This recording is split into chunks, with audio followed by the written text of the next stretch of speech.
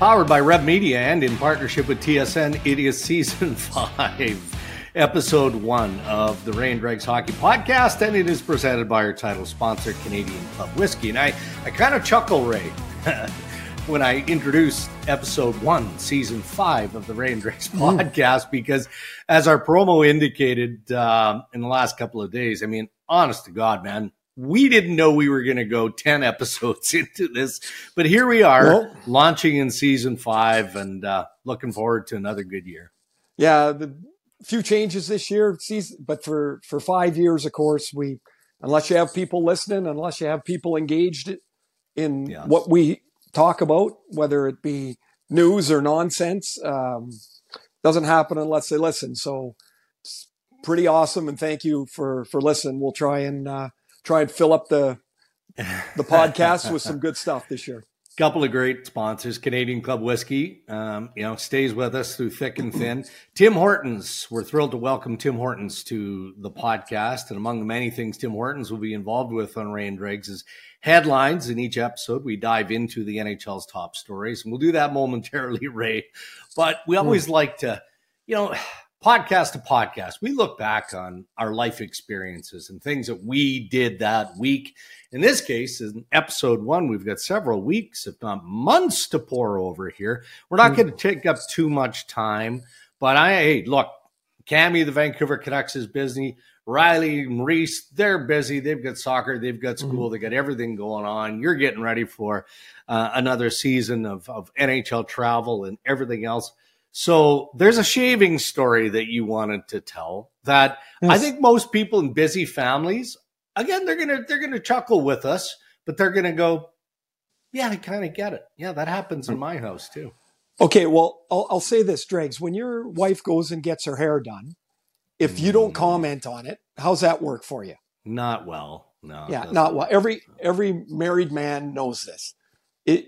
And I got to say, there are times I slip and it takes me a day or two to really notice.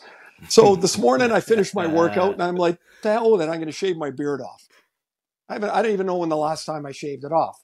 I was going to say, are we talking about like a couple of weeks of stubble here, or we're talking about beard? You got a beard. My regular beard that I have had for a few years. So I shave it off. I get upstairs, from working out, and I, do the morning routine for the kids going to school, and Cammy comes down and Reese, our 13-year-old, they're there. They were there for like 40 minutes. And so finally they're getting ready to go to school. And I go, hey, look at me. And they look at me and they're like, what? And I go, no, look at me. And Cammy goes like, is my hair screwed up? And I'm like, no, this isn't about you. And Reese is like, oh, hey, your face. Good to know. And so I said to him, son, this is what 20 years of marriage will get you right here. So is there an annoyance building or a slow burn, or you're just, come on, like they got to pay attention? No, I was actually amused. I actually thought maybe I should let it go until the end of the day and see if anybody gets it. Or if anybody cares, I think is really and so that's, and so I was like, no, thanks, Cam. Good to see you too. Because she's been away at camp for a week too. So, right. Didn't quite register though. You had a good off season though, didn't you? You get in the family. Yeah. We had a great off season. Some big changes. My oldest son, Matt, and his wife and kids have moved from Vancouver up to Trail where we're from. And they've bought a home and building the next phase of their life there. But they moved out of the house and into the suite that we have. And Landon just retired in Germany, and he came back a week later. We got it painted and he moved in. So him and his wife, Emily, are expecting a baby in December. So we're super pumped for that. And the summer was going great. And we wrapped it up. We saw Coldplay on Friday. And I'm telling you, if people get a chance to see them, there is something about them and their performance. Yeah. We were at BC Place, 49,000 people there 2 nights in a row. And it was amazing. It was just, what a great show. Good for you. We had a typical off season. Yeah, Cabbage was good. It was too busy again, right? I think at one point we had like in the 40s, let's say 40 people come through in 50 days. Well, you can imagine what that is like. It's chaos, right? And I'm sure that there'll be stories that percolate, come to me over, the episodes moving forward here in season 5. There's a broccolini story, which I'll share another day. I guess the one that stands out the most was there was a weird number of bears, black bears, around the cabbage this year. Like I had several encounters, none that were super close. And normally they look at you, you look at them, and they run off into the bush, and away you go. So Holly and I are painting. We're staying the stairs going down to the second tier towards the lake. And there's a tree right at the bottom of the stairs. Holly's doing I'm doing the runs. She's doing the sides, whatever they're called, right? So she's got her back to the lake. And I run, I walk up the 6 steps to the top to grab some extra stain or whatever. I look down. There's a black bear sitting beside the tree and 10 feet from Holly. Like just sitting there. And I'm like, now what do I instantly I'm like, so I can't say exactly what I said, but I kind of loud whisper, it's one of those where Holly, get in the cabin. And she looks up, she thinks it's like a garter snake or something, right? So she comes up the stairs. I'm like, there's a beep, beep, beep, beep, bear. And so, and meanwhile, Tiny the Great Dane is just sitting there sleeping, oblivious to everything else. Oh, good to know he's looking out for you. Eh? So, yeah, I mean, I guess the good part of the story is Holly didn't get eaten. But if this bear had wanted to, I mean, she was lunch. It was like 2 o'clock in the afternoon. So anyway, that was the point of excitement at the cabbage. And then things kind of settled down. Lots of news going on around the NHL as we leap into another season. And we're going to backtrack a little bit here because it is episode 1. And people want to hear your opinion on some of the stuff that's already gone down. So again, we welcome Tim Hortons to the podcast, our sponsor for headlines. Hey, Canada, Tim's NHL trading cards are back with an all-new set. So get ready to unpack the thrill and score your favorite hockey stars. Grab them before they're gone. Starting October 2nd, only at Tim's. Mike Babcock resigns as head coach of the Columbus Blue Jackets amid a cell phone scandal. I've kind of sensationalized it by calling it a cell phone scandal. But, I mean, even in a world of pro sport where, Ray, we shouldn't be surprised by much, did this not take you by complete surprise? I mean, I tweeted when Babcock got hired by the Columbus Blue Jackets, and my timeline was filled with all the naysayers and the people saying, this is ridiculous. What are they doing? All of that. I mean, I guess you could conclude with any coaching job in any sport, it's probably not going to end well. You could not, no one could predict it was going to go sideways this quick with Babs and the Columbus Blue Jackets. Well, it didn't even start.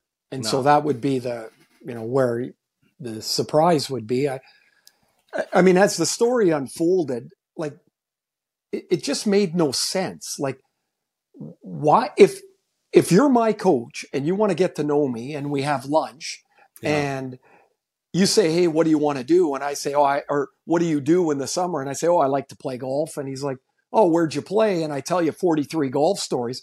What do you need to see any pictures for? Unless I feel like showing you a picture when I was at Bandon Dunes. Yeah. It makes no sense there's got to be a bubble of privacy that each person, not player, person has. And it doesn't matter if you're a veteran or a raw rookie. It doesn't matter. But to intrude into it is really kind of remarkable. Here's the thing. I know, some guys that, including my son who were young guys and then retired as older guys. And I said, so if you're a veteran guy and he asked to look in your phone, like, what would you think? And you go, and to a man, they said, I think it would be weird. And I'd probably say, nah, no. But they weren't really too bothered. I said, what if you were 20 or 22? Said, for sure, I'm showing him my phone. And that's where it really gets off the rails. Where does that come from, though, Ray? Is it just it's insecurity? Of power? Yeah. Oh, yes, 100%. Yeah. It's insecurity. Yeah. It's like, man, I want the coach to like me because I want to play. I want a chance. The crazy part is Mike should have had his own focus group to ask. He's got kids in their 20s. Yeah. Like how did that even happen? What was even the thought of it? And then when you go a step further, looking back at it, to think that 60-year-olds are going to understand 20-year-olds is probably a bad premise to start with. Yeah. And so it was shocking and embarrassing, and it really, quite frankly, should have been embarrassing for Mike. And I mean, that's, I think it goes without saying, that's it. You're not going to get another opportunity. And for Columbus, I don't know if those players would have been too upset, quite frankly, because I can't imagine they were jumping up and down when he got hired. And now they play for Pascal Vincent, who is, by all accounts, a terrific coach. He really is. Yeah. And a long history of being a terrific coach. And man, he's got to get up to speed in a hurry and get his ideas in a hurry. And, things will have a little bit of a breath of fresh air, I think. Yeah.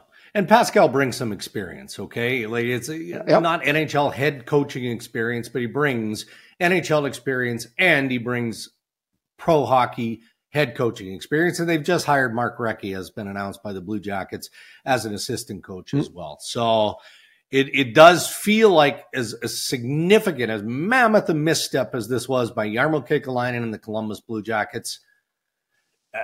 Maybe it'll shape together, and maybe in the long run, this will be one of the better things that happens to this team moving forward. But oof. You know what really needs to happen there? I think, and I don't really have any knowledge of the upper echelon of that management, but I know Rick Nash is involved a little bit. Yeah. Rick Nash needs to be front and center. Yeah. He really does. I don't know if his family situation allows him to be. Oh, I think he wants to be. Yeah. Well, I think he needs to be, because Rick Nash brings a positivity, a newness, somebody that really connects with some really patient fans in Columbus. Yeah. And to me, that needs to be the next step of however they get to that.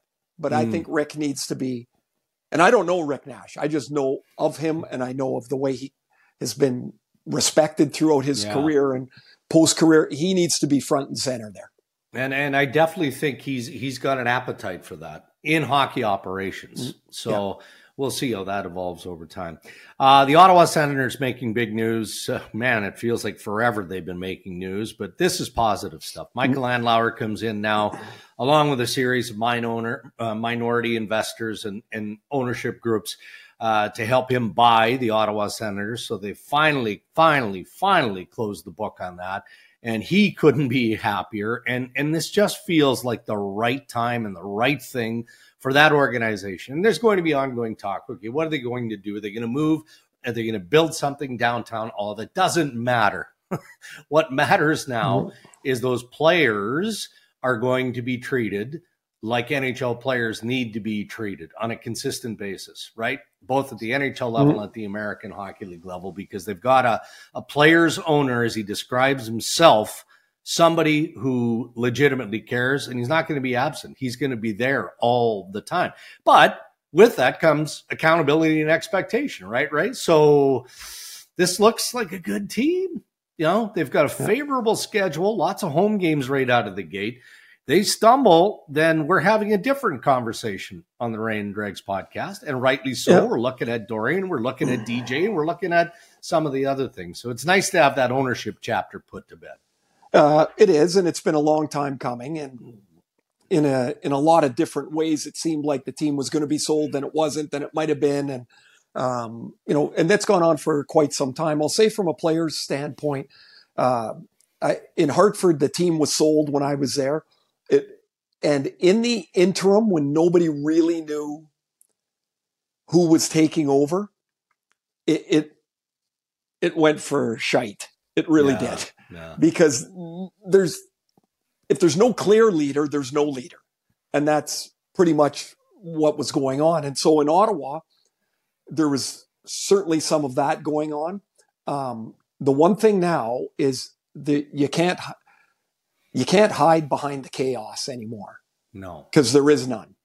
And this is a team that is on the cusp of being a playoff team for a number of years because of the age of their core, right? The ability of their core, and now they'll feel the heat a little bit, those young guys, because it's not all going to go great for them, and they'll be up and down like there is for everybody else. But man, they got a lot of good players there, and the questions of resource and finance will disappear. They'll be able to spend more on player development, on recovery, on travel, like whatever it might be. There'll be less questions to be asked, and also, like, I just thought in his opening remarks, I guess you'd call it, I thought he just hit every note he needed to hit. I thought it was a really strong open for him. And now the players got to go play. Yeah, and the players now just got to go play, and they will, because they're good. They are good, and we're going to find out how good and whether they're ready to take the next step, and that all comes in playing the games.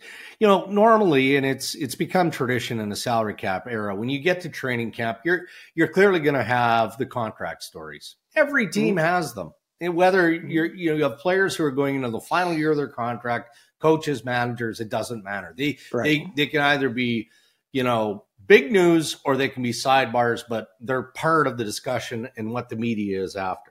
What I didn't expect, Ray, and producer Zuby here is going to tee up Steven Stamkos' soundbite. What I didn't expect last week was Stamkos, captain of the Tampa Bay Lightning, addressing the media for the first time and openly talking about how disappointed he is that he and his contract and his future with the Tampa Bay Lightning wasn't more seriously or urgently addressed. To be honest, I've been disappointed in the lack of talk in that regard. So it was something that I expressed at the end of last year, that I wanted to get something done before training camp started. There haven't been any conversations. So, are you willing to talk during the season or wait till after the season now?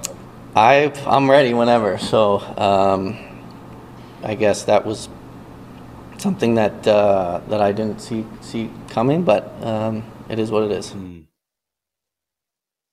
Yeah, there he is, Steven Stamkos, captain of the Tampa Bay Lightning, and he didn't say anything jarring or that is going to piss a bunch of people off.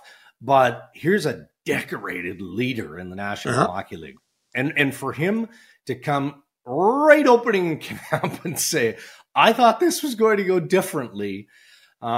We just talked about Ottawa ownership. I got to believe that Tampa Bay Lightning ownership is probably got Julian Breezeball on line one as soon as he heard the sound bites and going, where are we here? What is going on? Why did he come out the way he did?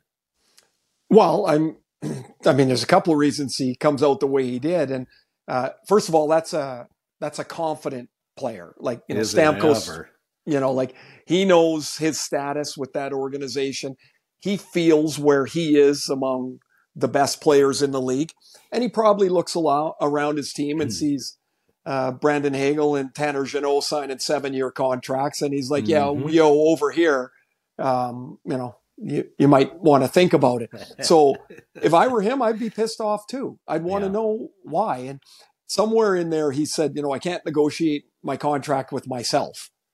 And I was quite surprised. I mean, there's big stories around the league that are, important in different markets. William Nylander in Toronto and Trevor Zegras in Anaheim are two that pop, to my head right away. But this really feels significant.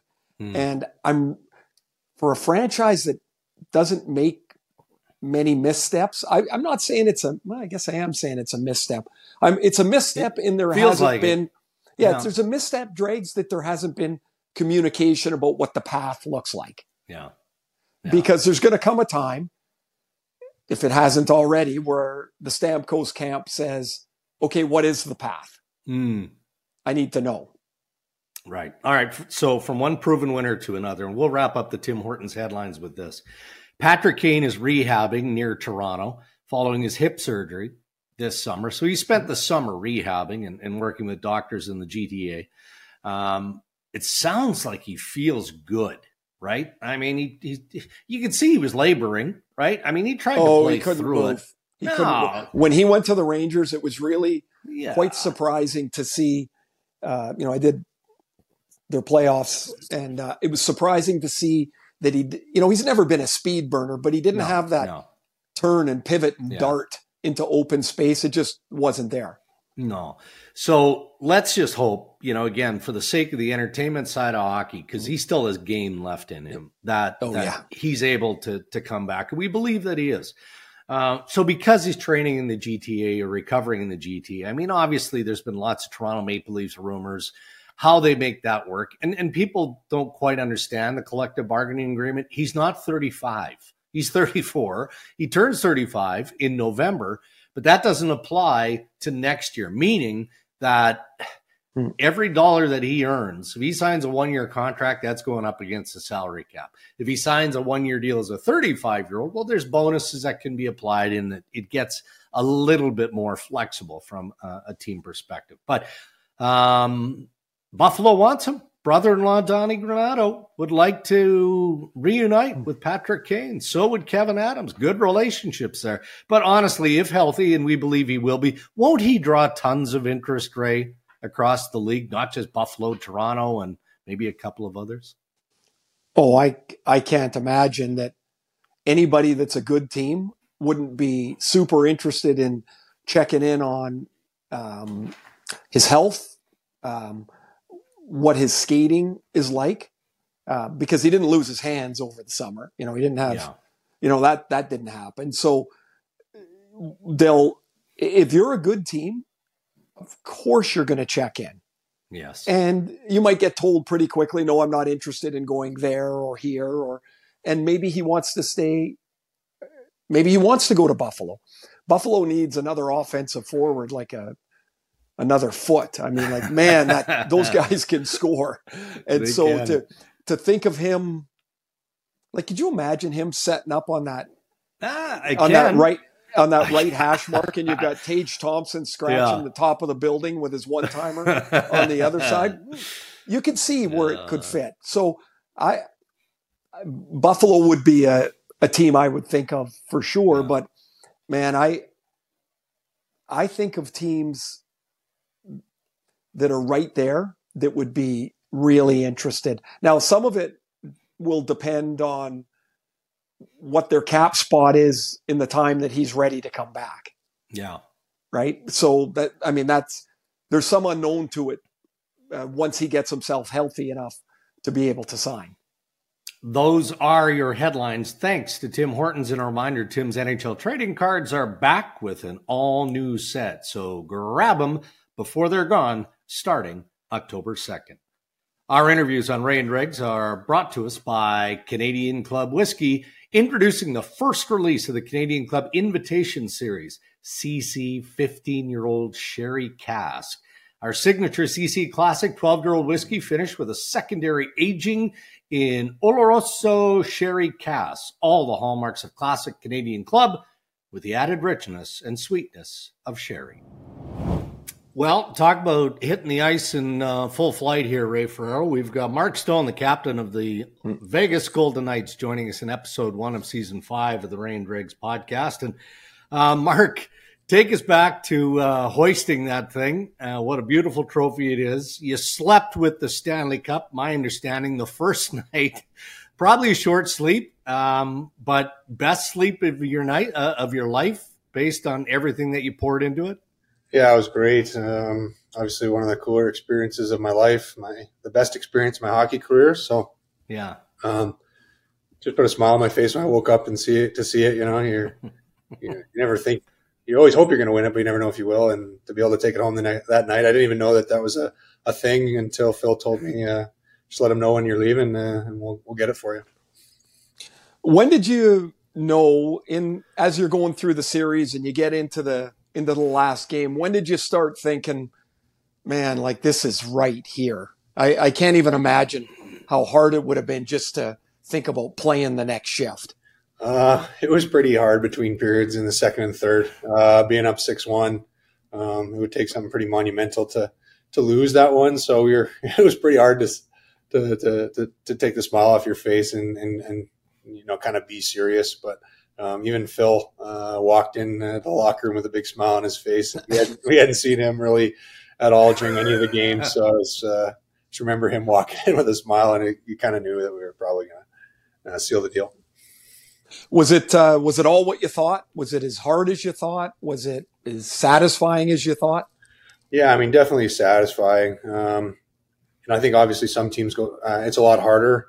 We did it pretty, I shouldn't say easy, but, we never faced elimination. I think that's pretty rare. We did it as smooth, I think, as we could. We didn't really have any injuries. Obviously, Brossoit was kind of our only injury, and, Hill came in and played, just as well. So we were pretty fortunate health-wise, and I think you listen to a lot of the teams, you got to get a little bit of luck for that, and we did.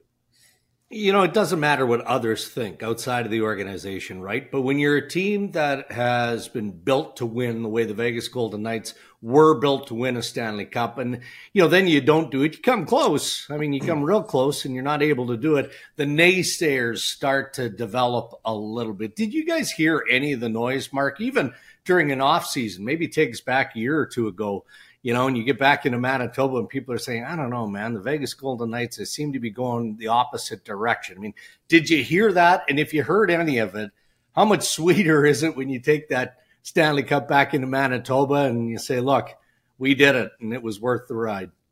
Yeah, I mean, I still remember George, after we lost to Montreal, everybody was pretty bummed. And, he said, there's, probably 28 organizations or 27 organizations that would kill to have the success that we've had, and just to stay with it. And then the next year we, come back, we ended up missing the playoffs. But yeah, for sure, the confidence was there.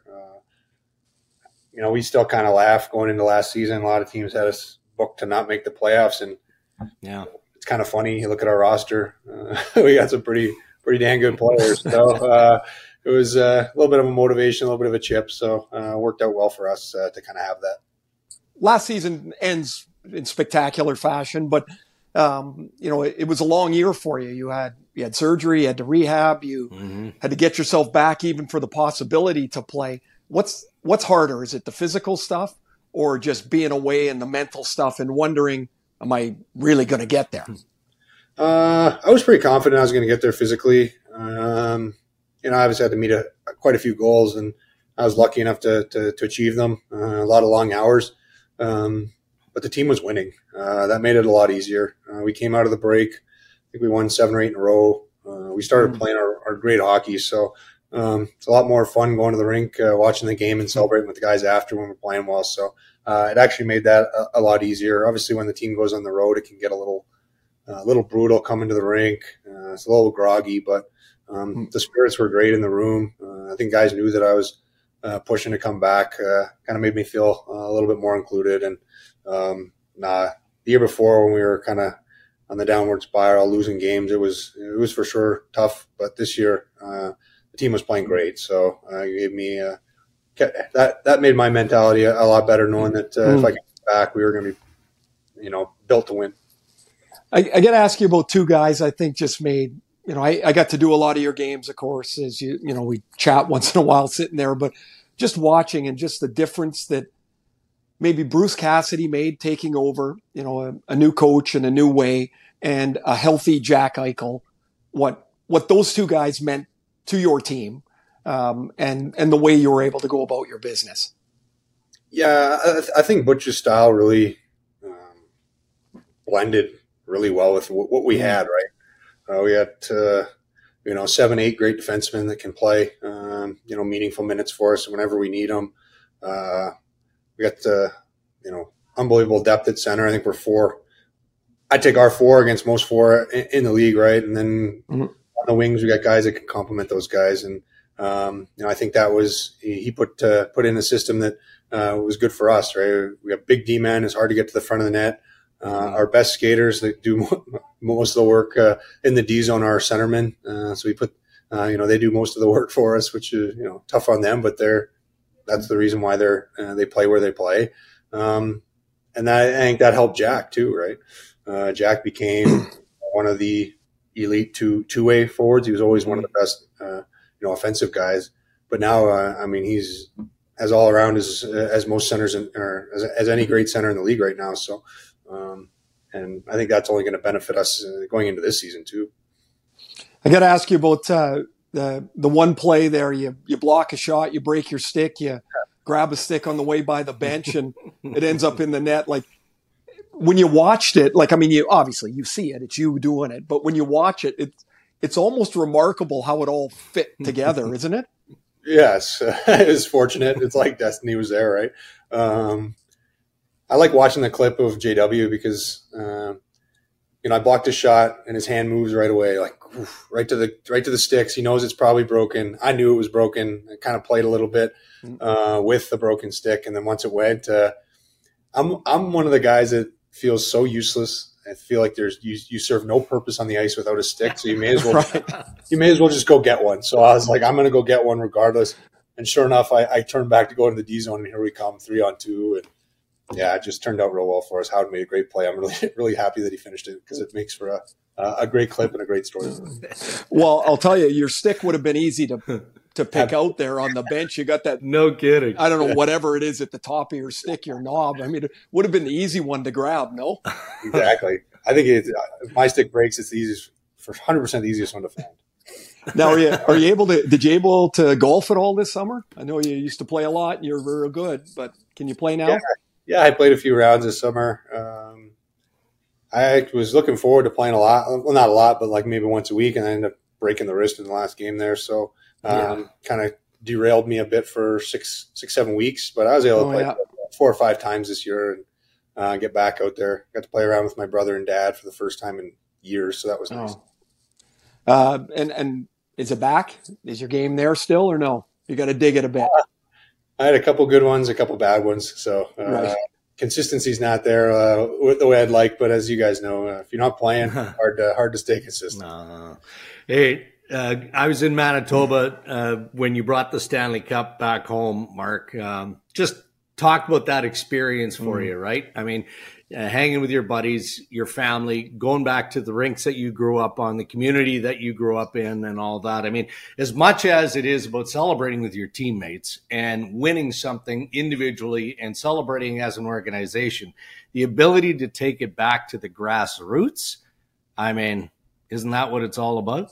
Absolutely. I said it is a long day. You're jamming a lot of stuff in there, but it goes by way too fast. You'd kill to have 3 or 4 days and do more with it and actually try and maybe get a little bit of downtime. But it was awesome. I got to see so many people that either like I've said before, followed my career, had an impact on my career, or just are huge hockey fans that love this game. And the Stanley Cup does weird things to people, gets people giddy. So it's awesome to kind of see their faces when they get to see it and see some of the names on it. It's a special day, no doubt about it. Now, I'm not sure. I guess I should know this, but I don't. Are your names already engraved on it? They are, yeah. I guess it's a pretty rare thing to do, but we were able to get ours on before it started. So that was pretty. What does that look like? Yeah, it's pretty cool. I guess most of the time you see it at the ring dinners the first time, probably before your home openers, when you normally get to see your name on it, but you don't get to show, mom, dad, friends and family. They don't get to see that. So for them to be able to see that was pretty sweet. So do you have much info on when you guys get to do your ring dinner, when you get to what the banner unveiling is going to be? It'll be on opening night, of course, but do you guys know that yet?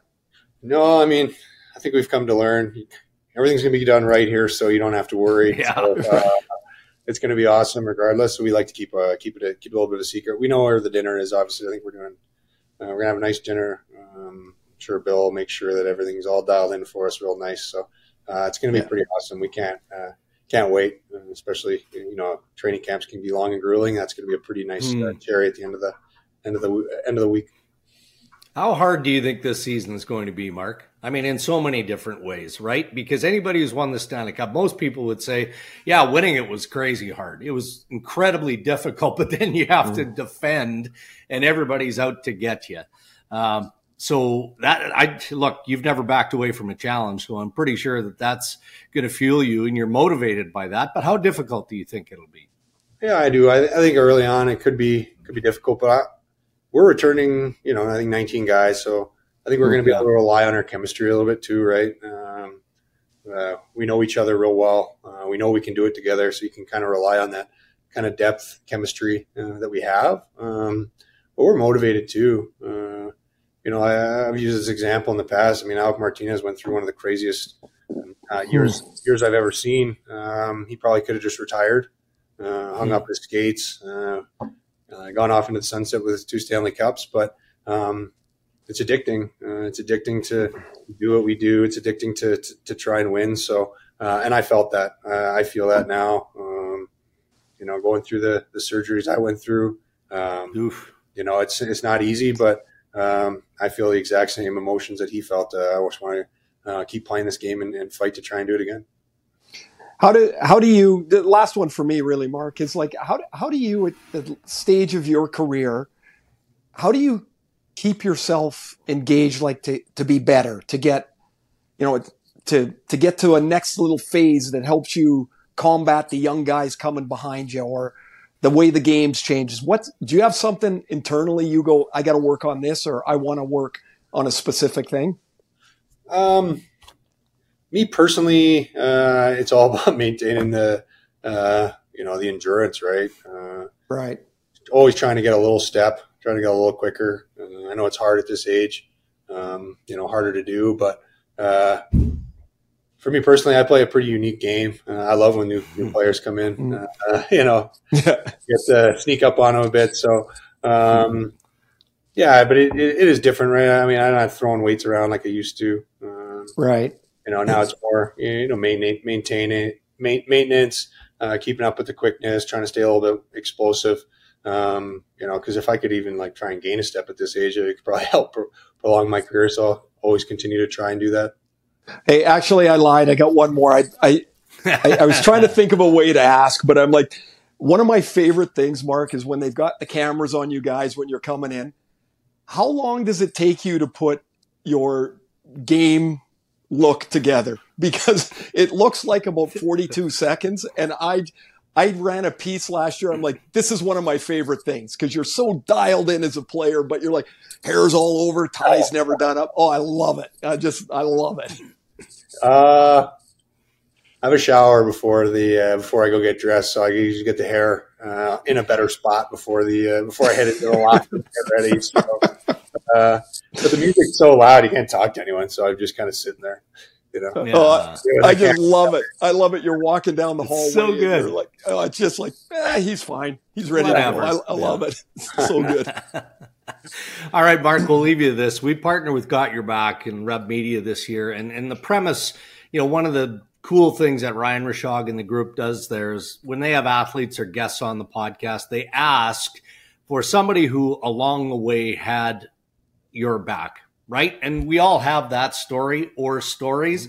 Is there anyone, or maybe it was a team or a coaching staff or a friend or somebody along the way that you really deeply believe had your back? And that's part of the reason anyway. You're a Stanley Cup champion and you are where you're at. That's a good question. I guess off the top of my head, ironically, when I got drafted, I probably was borderline going to get picked. And a guy who really fought for me was Bob Lowe's, who ironically is with us here now in Vegas. Yeah. He really fought for me to get drafted, for one, to be given a chance to be a pro. He really was the guy who kind of put his neck out there for me to get Ottawa to, I guess use, I guess, I don't even know what the word is, but use all their resources to try and help me. And I owe a lot to him to help me get here. Awesome stuff. Well, thanks for doing this, Mark. We know it's busy. Training camp's underway. The preseason is underway. Best of luck in trying to defend a terrific trophy, the Stanley Cup. I appreciate it. Thank you, guys. Yeah, good luck, Mark. Thanks. Thank you. All right, cheers to Mark Stone, captain of the Vegas Golden Knights, for joining us in episode 1. Coming soon, CC's 15-year-old Sherry Cask, the first release of the Canadian Club Invitation Series, on the shelf right in mid-October, and we haven't even had a sampling. You remember the Chronicle series and the 41, the 42, and 43, the 44, and the 45. I got to tell you, Drake, Cammy's been away for 10 days. I will say a couple of nights last week, sampled just a bit. Oh, just nice. A little sniff. It was nice. Good for Loved you. It. I am intrigued by the 15-year-old sherry cask. I'm not going to lie. So thanks again to Canadian Club Whiskey. Ask Ray and Driggs anything. You can fire your questions to us on Twitter and Instagram at Ray and Driggs, or on the website, rayanddriggs.com. We flushed all of last year's, Ray. Hundreds of unanswered questions, and I felt shame. We got to get better. We got to do better than that this year. Yeah, we do. Don't you think? Yeah, we do. But we're going to start a little light. This is episode 1. It's okay. Yeah, we've got episode 2 later this week, so we'll have a few more questions, but we'll get to a few right here. We'll start with Kelvin. Take us through your best golf stories from the summer. Maybe it was a great shot, a great round, a great moment, and also the funniest thing that happened on the golf course for each of you this season. Well, I'm going to start with, I went to Cabot Links with 15 other guys this year. How good is that? Great place. And so we have different tournaments set up every day. And we get to the last tournament. It's a 54-hole tournament. And I've got $0 for the week. I'm in last place, which is embarrassing and also never happens. I'm going to pump your tires because you're normally the guy that is nibbling, right? I get enough shots that I'm a good partner. Anyway, I get 0. So the guy behind me, who is a +1 handicap, this guy's good. Somehow he had a couple of ties in this thing. He's got $83. He's drafting second. So for the first time it's been a dozen years these trips have been going on, I had the first pick in the draft. And because I didn't want to go home potentially with $0, I traded the first pick for $200. And so I moved up. I moved to the second pick. I let the guy behind me take the first pick. I picked second. We won. And so I said to the guy that went first, I said, sometimes you're a GM, man. You got to make tough decisions. Sorry about that. Tough calls. I moved past him and we won. And so that was awesome. As far as something funny, well, there's always lots of funny moments. Yeah. I would say nothing is more amusing than watching somebody with their third crack getting out of the bunker, and it looks like they got a shovel in there. There's sand flying all over. I just love that stuff. And it happened on the trip, and we were rolling. It was because the guy was good. He just couldn't get out of the trap. I love that. Love that. Yeah, I mean, I had a couple of experiences. I didn't play a lot this year. I was just too busy with fishing and entertaining people and all of that. I probably, by a scoring mark, had one of my worst years ever. Like, I just shot 81 at Royal Ashburn this past Friday. Was my best score of the year. Normally, I'll scrape it around. I'll get into the high 70s a couple of times. Didn't do that. So I played pretty well on Friday. I was happy about that. But one of my favorite moments of the year, one of the guys I'm playing with is a good buddy by the name of Derek. And par 5, he's way to the right, and he's probably 80, 90 yards from the hole, hitting his 4th shot on a par 5. So you can tell which way this is going. And it's a kind of difficult par 5. It's the 3rd hole at Royal Ashburn. So he's on the right side, so he's got to get over a bunker. It's like a front middle pin, not the craziest hard, but he's got to fly a bunker just to get on in 4. Jars it for birdie. Oh, jars it. Coming. Just boo-boo in the hole. So, I mean, that made me chuckle a little bit. And then at the Cabbage, we've got the executive par 3, an 18-hole course, which is mere minutes from my place. Played with my neighbor, Dougie. Hole in one, 13th hole. Oh. Hole in one. It was a short little hole, like 117 yards, something like that. He hits and he hits every shot like this. So I'm going to say a low hook, which is hard to do on a par 3. How are you doing that? Yeah. But he hits the same shot every hole, and the guy. Okay, so he gets the hole-in-one, his 10th hole-in-one. Oh. 10th! Have you had one? No. Actually, I have, but I hesitate because I had one on a par 3 course years ago. That still counts. Does it? I don't know that it counts. How far was it? 100 yards? Yeah, it was like 110 yards. Something. Yes, it counts. It went in the hole. Right. It's a hole in one. So it just doesn't feel. Don't hold your breath waiting for another one. Say you got one. Okay, I will. All right, let's get on to some good stuff here and ask Ray and Dregs anything. Not that wasn't good. That was good. No. From Stephen in Libertyville, Illinois. Do you think it helps teams, Ray, who go away for training camp? Meaning you're not just at the practice facility or the main rink. You get out of the city. You get away from your families. You bond together. You build relationships. Might be great for the single guys and for the young guys, but is it great for the family guys? What do you think? To be honest with you, I loved going away for camp. Okay. I don't want to be away for 2 weeks because the season's long and you travel enough, but to go away for 4 or 5 days, I loved it. And I think most players do like it. Mm-hmm. You know who doesn't like it? The trainers. Yeah. Is because those poor guys got a long year in front of them and they got to pack up, 55 guys worth of equipment and all the extra junk that they got to get there. It's a lot of work, which is probably why teams don't do it as much as they used to. I should have asked this maybe right out of the gate and asked Ray and Driggs anything because it kind of takes us back to our headline segment. But this comes from Greg in Alberta. Do you think Julien BriseBois, the general manager of the Tampa Bay Lightning, is wise not to overcommit to Stamkos before he knows what he's capable of? I mean, 22-point regression over the past couple of seasons. So Greg is asking, what if there's another 15-point drop here? He is turning 34 this year. So I guess to summarize, the business side does take over the human side occasionally before they find that comfort zone, that happy place, the middle ground. Well,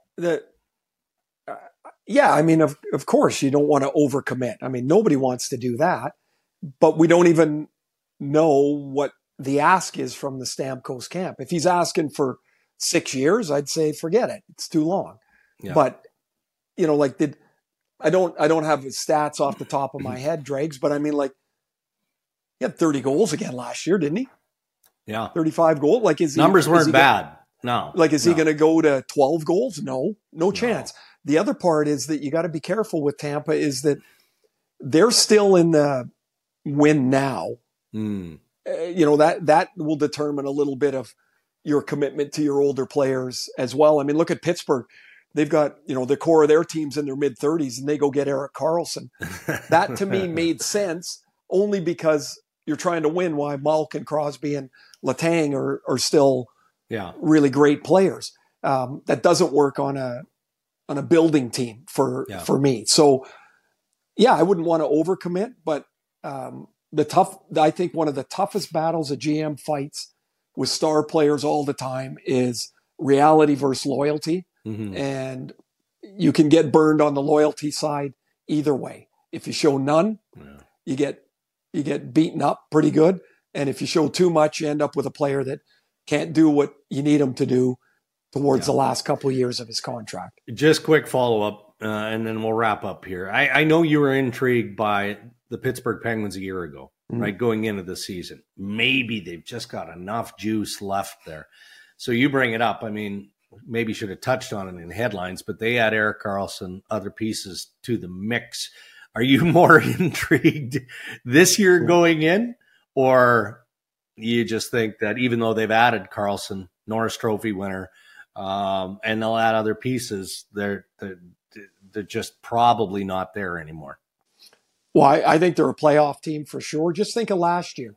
They missed the playoffs because they couldn't beat Columbus and Chicago on the last weekend of the season. Like, how did that even happen? I know.